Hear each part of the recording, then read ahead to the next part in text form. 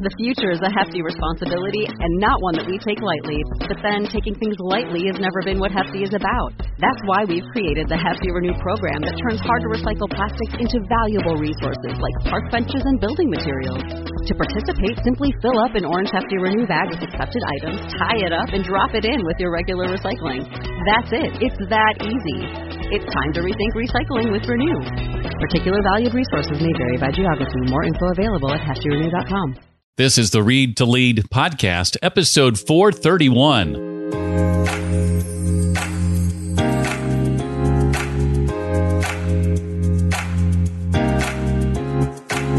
Really make sure you know your why. Know why you're on LinkedIn, what you're trying to accomplish, who is your target audience, what are your keywords, and know that before you even start to write your about section. Have you looked at your LinkedIn profile lately? You probably know it could be a little bit better.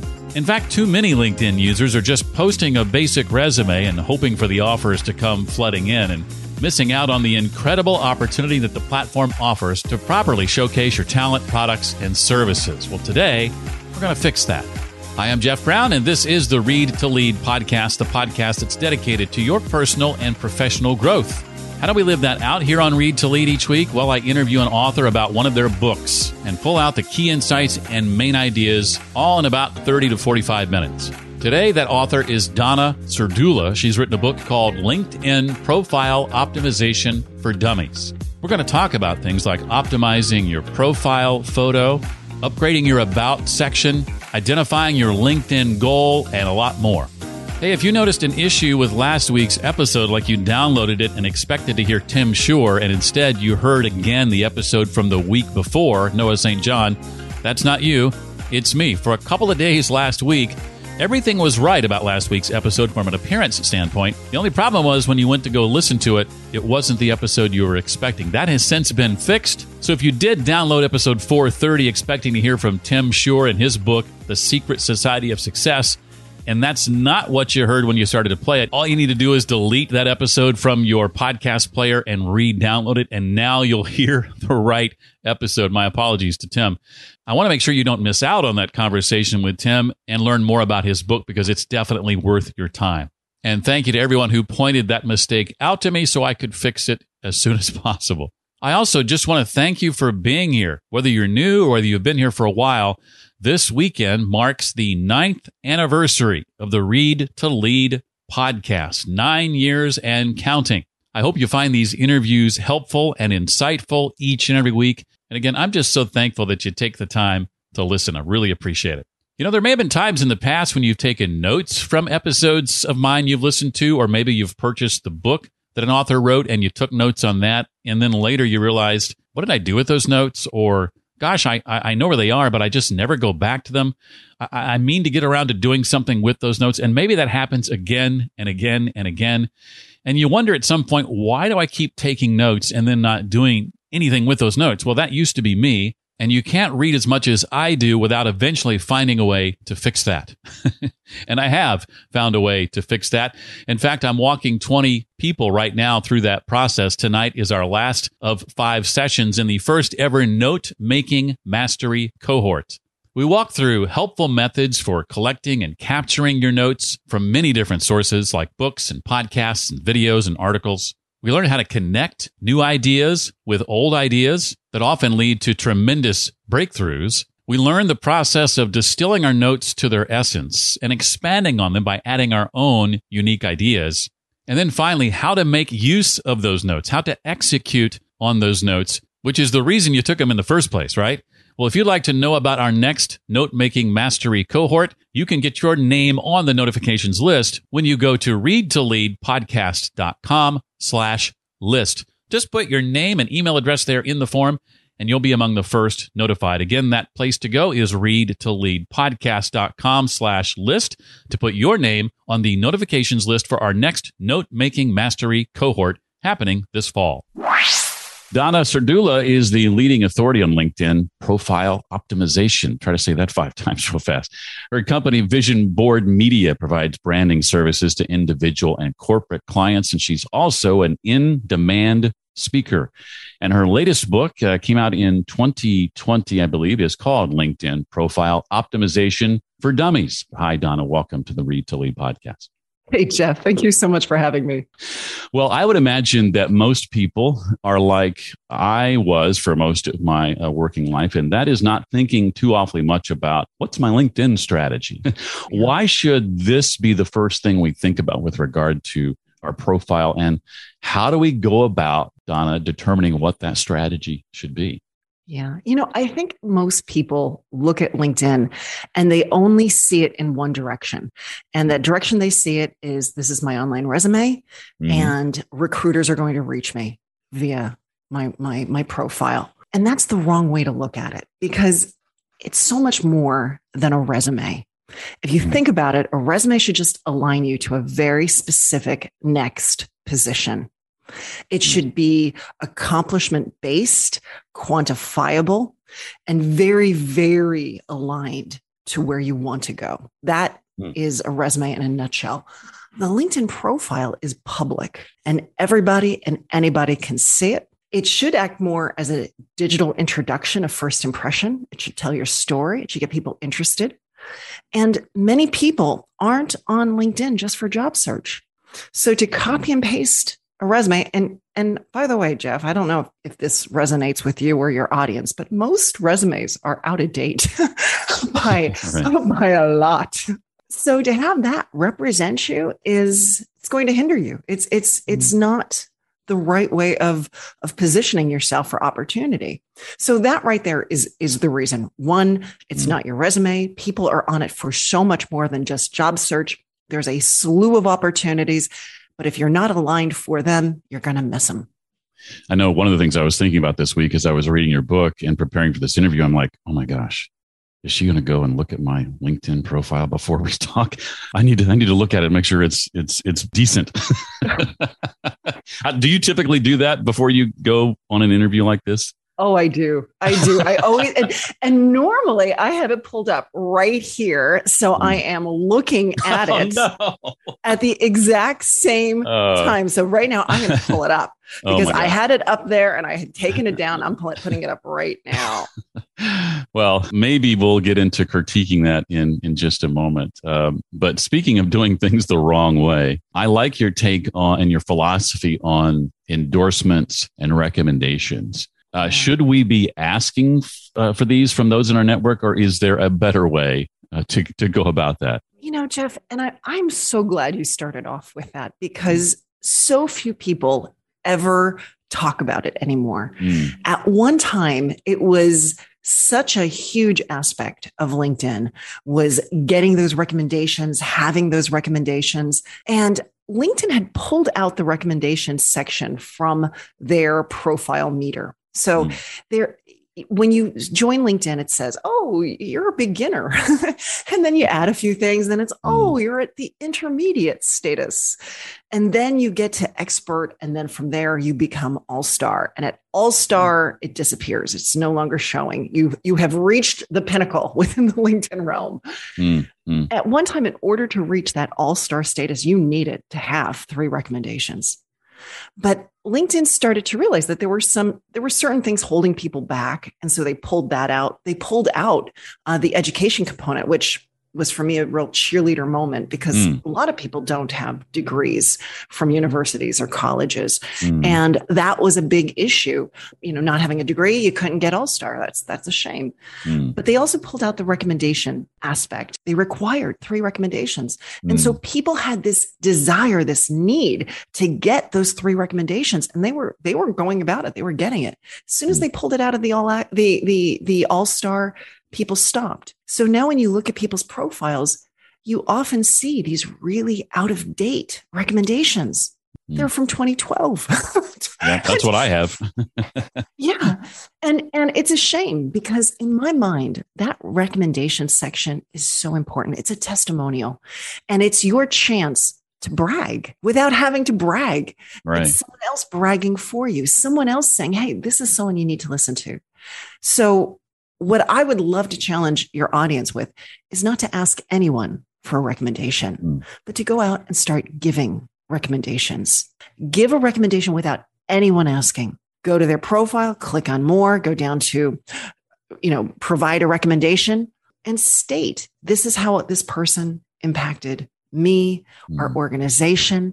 This is what this person did that was really special. It was inspirational. It was impressive, and just lob it out there to the universe. Now that you mention it, I think most of the recommendations I've given over the years, first, it's been a while. It's been a while since I've gotten one. It's been a while since I've given one, is to your point. But I think virtually every one I've ever given was one I was asked to give. Yeah. So your point is well taken. I think that's something I need to put on my task list to do and start handing those out to those I've worked with in the past and just blessing them with a little surprise, And you will be surprised at how they react. They are going to be so touched. And it's just that little bit of karma it's going to come back to you in odd and different ways. It's not necessarily from that exact person, but it's one of those things. It's a good thing to do. And I would go so far as to say, give a recommendation once a month, put it out there. And if you think about this, I think your audience, they know that there's something more out there for them. They want to keep moving forward. They want to accomplish things. They want to climb that ladder. And if you think about it, do leaders ask for recommendations, or do they give them? Leaders give them. Well, in part 2 of the book, you begin with suggestions for optimizing some of the behind the scenes sections.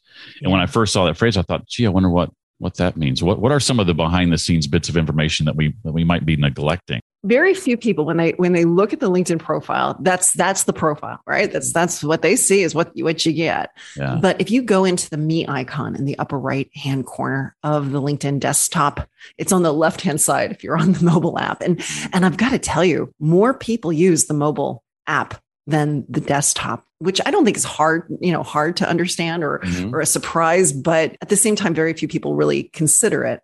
But if you go to the me icon and you go down to privacy and settings, this is the behind the scenes. And there are so many little areas, little tweaks, little things that you can do that will make a difference. One of the things that I always turn off when I'm working with my clients, I turn this off almost immediately. And that is when you look at your profile on the right-hand side, it says people also viewed.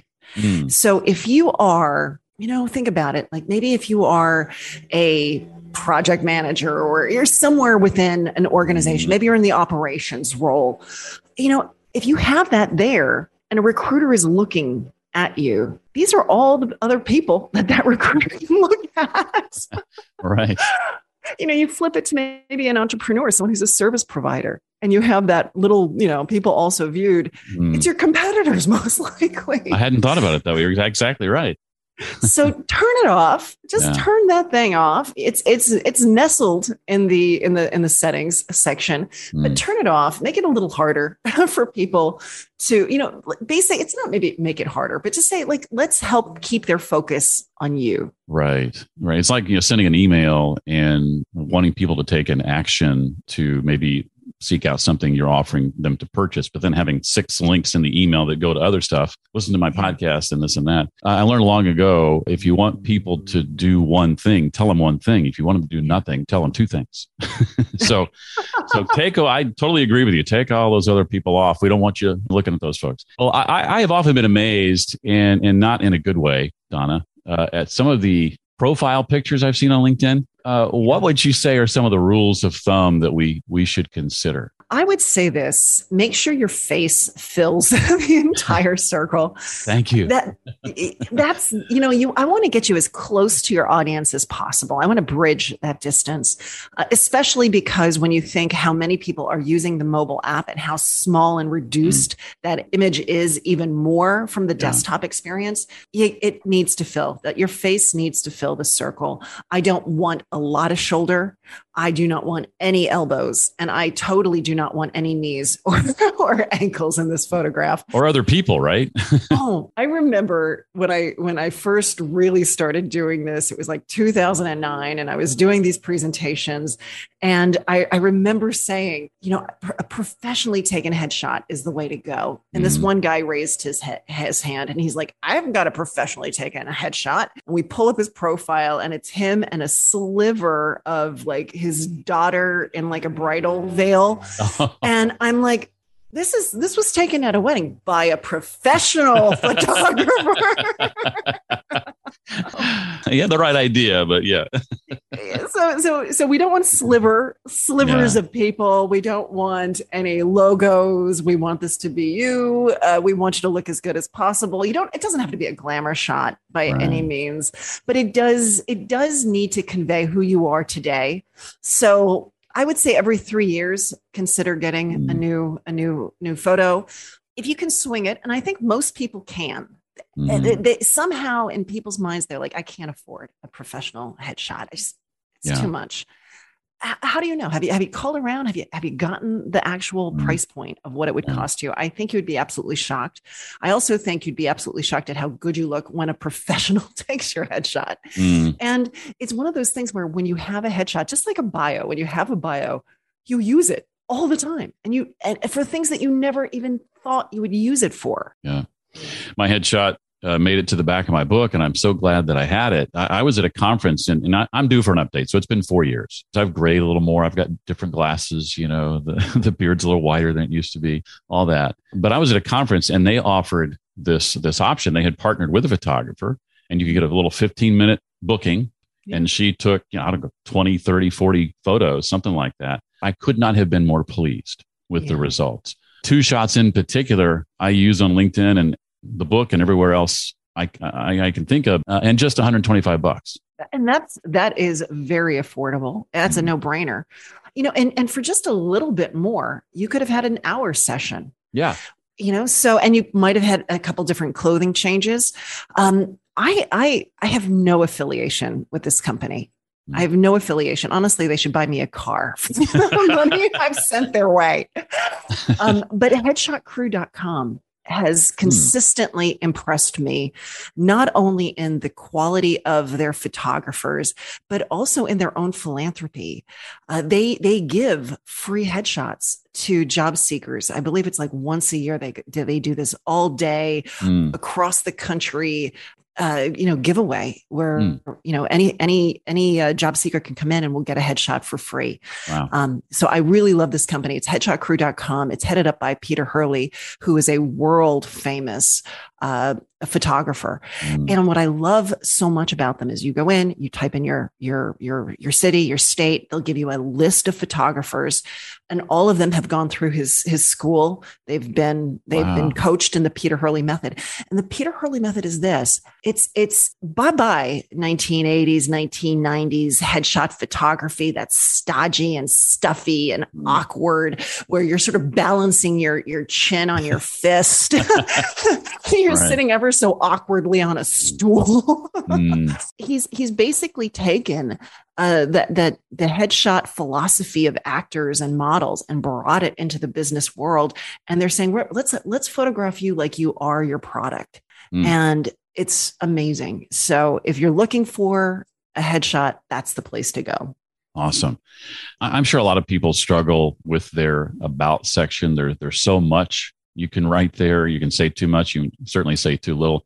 But writing about ourselves is not something that comes naturally to many of us. How can we best create a great first impression on LinkedIn with that about section, or is that the place to do it? It is the place to do it. It's the very first large amount of content that LinkedIn requires, because before that is really just your headline, which is very important. And let's definitely make sure that we circle back to the headline. But the about section, this is where people go to figure out who you are, what you do, why you do it, who you represent, who do you support, all of that stuff. And I would say this, really make sure you know your why. Know why you're on LinkedIn, what you're trying to accomplish, who is your target audience, what are your keywords, and know that before you even start to write your about section. Because what I find more often is that people just get in there and normally they copy and paste an old bio, their old resume, or they might just start writing something.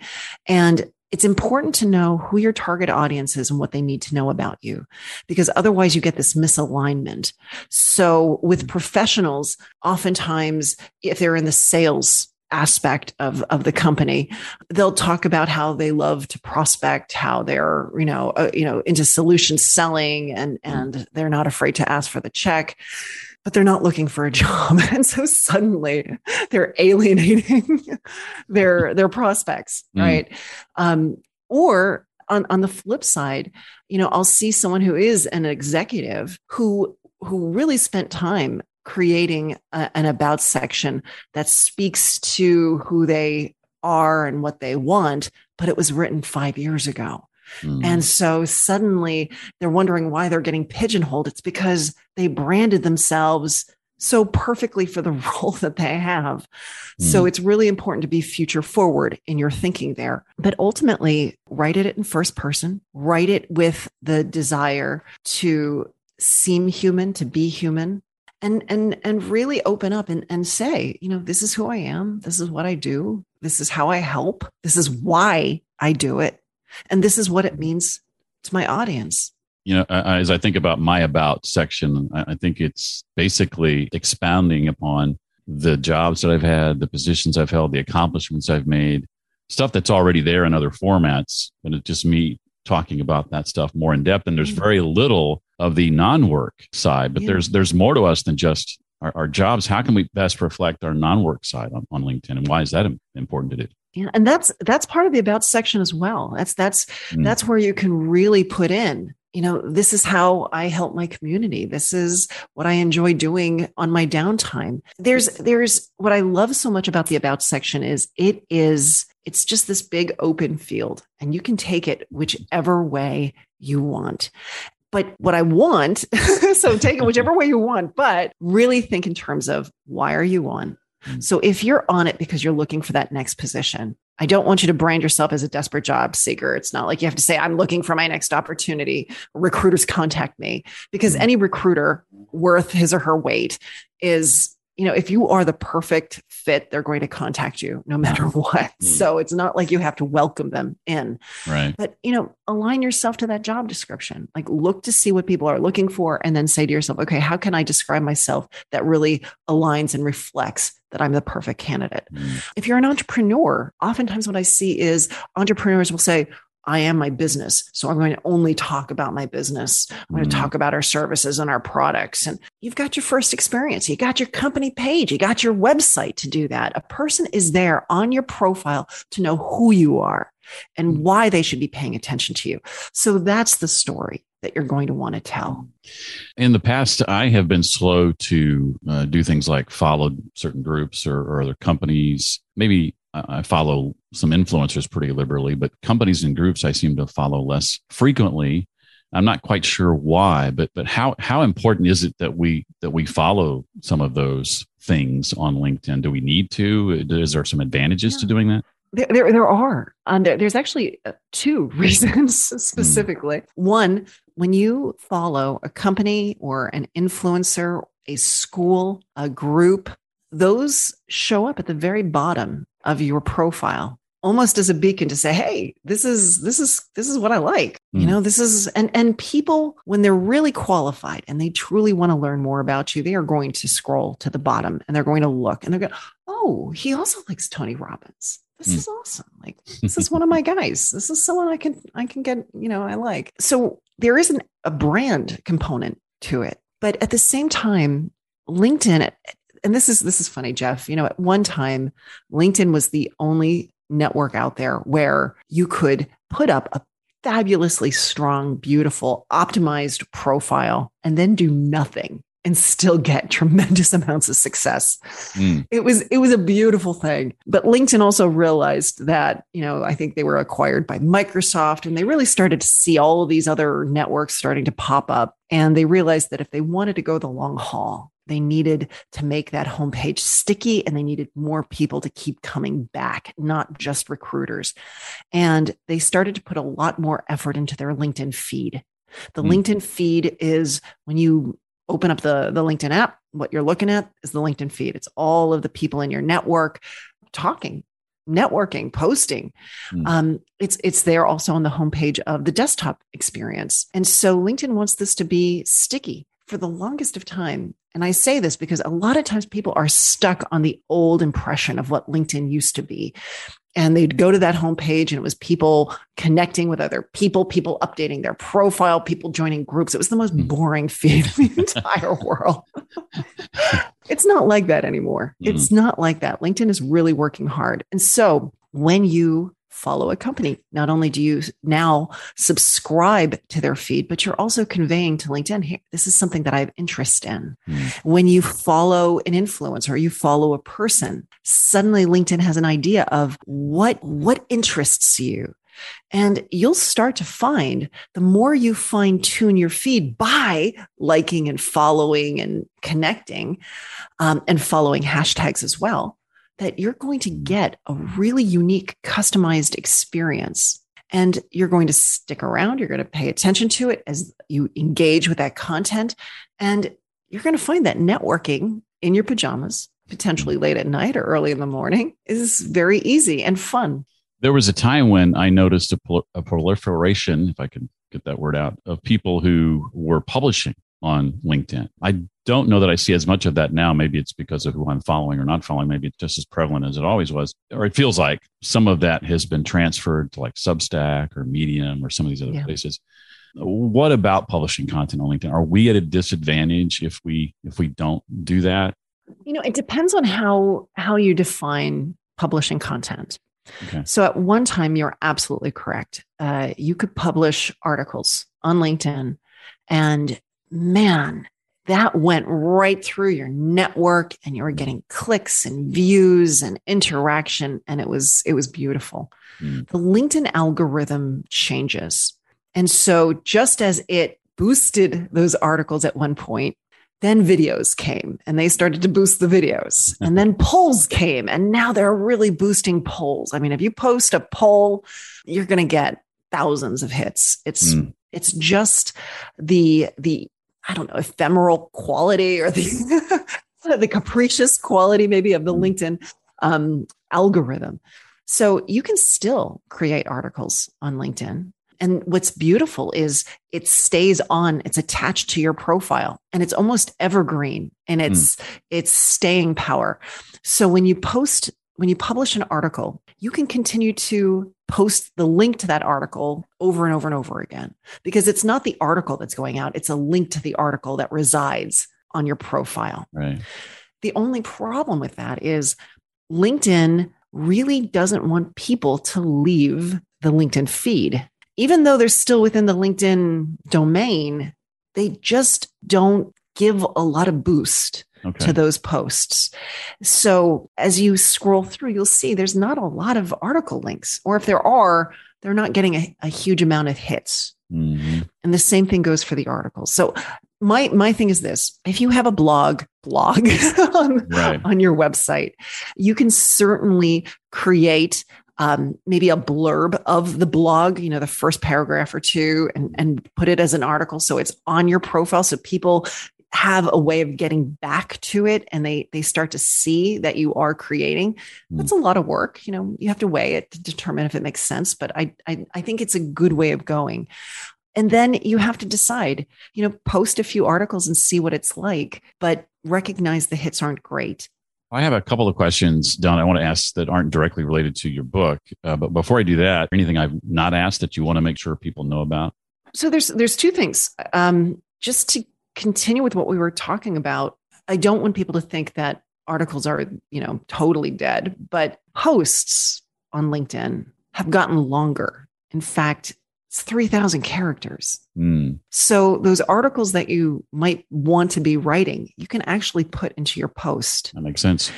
And the longer the post, it activates the dwell time aspect of the LinkedIn algorithm, which means the longer a person is dwelling on the post, that conveys relevance and quality. So that's a way of thinking about it: is I've got articles inside of me. You don't have to create it so much as an article. You can post it. It's a little bit shorter lifespan, but you may find that you get a lot more eyes, and it's absolutely worth it. The other thing that we didn't talk about that I feel is so important is the LinkedIn headline. And that's at the top of the profile. People think of it as resident only there, but it actually follows you. Everywhere you go, every little bit of activity you do, it's there. It's your picture, it's your name, it's that headline. Yeah. It's also highly sensitive for search. So, when I talk about the LinkedIn algorithm for the posting aspect, there's also the LinkedIn algorithm for the search. And LinkedIn likes to see keywords in that headline. And when those keywords match the keywords that a person is, searching for, you're more apt to show up higher. And if it's engaging and interesting, people will click, they'll view your profile. So that's typically the missing link to success on LinkedIn is that strong headline. In addition to your book, and before I ask these final questions, I want folks to know how they can get in touch with you. Where's the best place for them online, assuming they want to follow up and maybe hire you to help them with their profile or what have you? You can certainly find me on LinkedIn, of course. Go figure. But I would say the better place to go first would be to my website, which is linkedin-makeover.com. And that's where you can find tons of free tools, of which I have a LinkedIn headline generator app, which is totally free. That's cool. And it helps you generate that strong headline. I also have other free tools. In fact, I'm in the midst of developing a LinkedIn post idea generator where you visit every day and we give you an idea of what to post on LinkedIn, along with the hashtags, the 3 hashtags that you need to find, a really great audience for that post. But we also have all of our services and we help people in a myriad of ways. And I'm one of those really weird people where I sort of figure, let's be really transparent. Let's outline the service and let's put the price right there so people can see it. Yeah. And I have my phone number. Anyone can call me. Cool. All right. Well, ring a ding ding. Here they come. Well, let me ask you about books. I'm going to go out on a limb and assume that you read them every now and then. Every now and then. What would you say if you had to pick a title or two, are some of your favorite book or favorite books that maybe you recommend from time to time? I loved Think and Grow Rich by Napoleon Hill. Yeah. I know that's kind of a crazy one. Classic. It is a classic. I've got several versions of it, but I just bought a new copy of it just 2 weeks ago. There's Kristen Sherry writes some amazing career books, and I do love I love all of hers. I love Tim Ferriss. Mm-hmm. I already said Anthony. Tony Robbins. I just adore him, and I'm having a little bit of hold on, wait 1 second. I want to make sure I get the title right. It's right here. It's the NCG. See, I was like, do I have it in the right order? The NCG Factor by Larry Kaufman. Okay. He's actually a friend of mine and he is an amazing networker. And he put everything down, how he networks, why it's important. And the book is just a treasure trove of tips and thoughts and secrets to push yourself out there, even if you're an introvert. I love it. I'll check that out. I was not familiar with that book. I always love hearing the recommendations myself because I end up going and buying them and reading them. Last question relates to that, and it's about note-taking. Mm-hmm. I'd love to know what, if anything, you do to ensure that when you read, you're going to remember what you read. Like, what does your note-taking process look like? You taking notes by hand? You taking notes in a digital app? Do you synthesize them later? Do you do anything to ensure that you're actually going to take what you've learned and put it into action? Like, what is that process basically like? I love Evernote. So I do, even when I'm not reading a book, but I'm on a website or I'm reading an article, I oftentimes take clips, either screenshots or snippets, and I save it to Evernote. That I love doing it that way. But I really believe in the power of just the pen to paper. Mm-hmm. And for me to be able to just jot. And I do this with my to-do lists. I do this when I journal. And to me, journaling is such a important part of my life, just to get those thoughts and ideas out. And I recommend it when I talk to students, young professionals. I often say, really start just journaling and keeping track of this stuff. But I recently purchased a Remarkable tablet. Are you a Remarkable tablet guy? You saw my jaw drop. Yes, right, I own one as well. I love my Remarkable. Yeah. It's wonderful. And to me, that's the other way. It's because I felt bad for the environment. Mm-hmm. That was really for me, like the tipping point. Like you've got to invest in the Remarkable, because I have so many tablets just filling up space. So I moved on to the Remarkable, and I love it. I agree with you. I think there's there's certain synapses in the brain that fire when we take notes that way, and I think it cements the learning in a lot of ways. Well, Donna's book again is called LinkedIn Profile Optimization for Dummies. And it's one that you need to pick up, especially in this day and age where so much is in flux. And so many of us are thinking for the first time in a long time, am I really doing what I want to do? Is it time to make a change? You want to make sure that LinkedIn profile is ready to go. And Donna is the person that can help make sure that happens. Donna, thank you so much for being with us today. I really appreciate it. Jeff, thank you so much for having me. I have links to Donna's website and the books she recommended in case you want to check those out. And I encourage you to connect with her on social media as well. All that is found at readtoleadpodcast.com/431 for episode 431. There you'll also find a link to get on the notifications list for my next note-making mastery cohort, or you can go there directly right now, readtoleadpodcast.com/list to put your name on the notifications list. And I want to say one last time, whether you're new here or whether you've been here for a while, thank you for supporting the Read to Lead podcast. Every time you download an episode, every time you listen to an episode, tell somebody else about the podcast, you're casting a vote for the show and letting me know to keep going. I really appreciate it because it wouldn't exist without you. Well, that does it for this week. I look forward to seeing you next time as we begin year 10 of the Read to Lead podcast. Until then, as always, remember, leaders read and readers lead.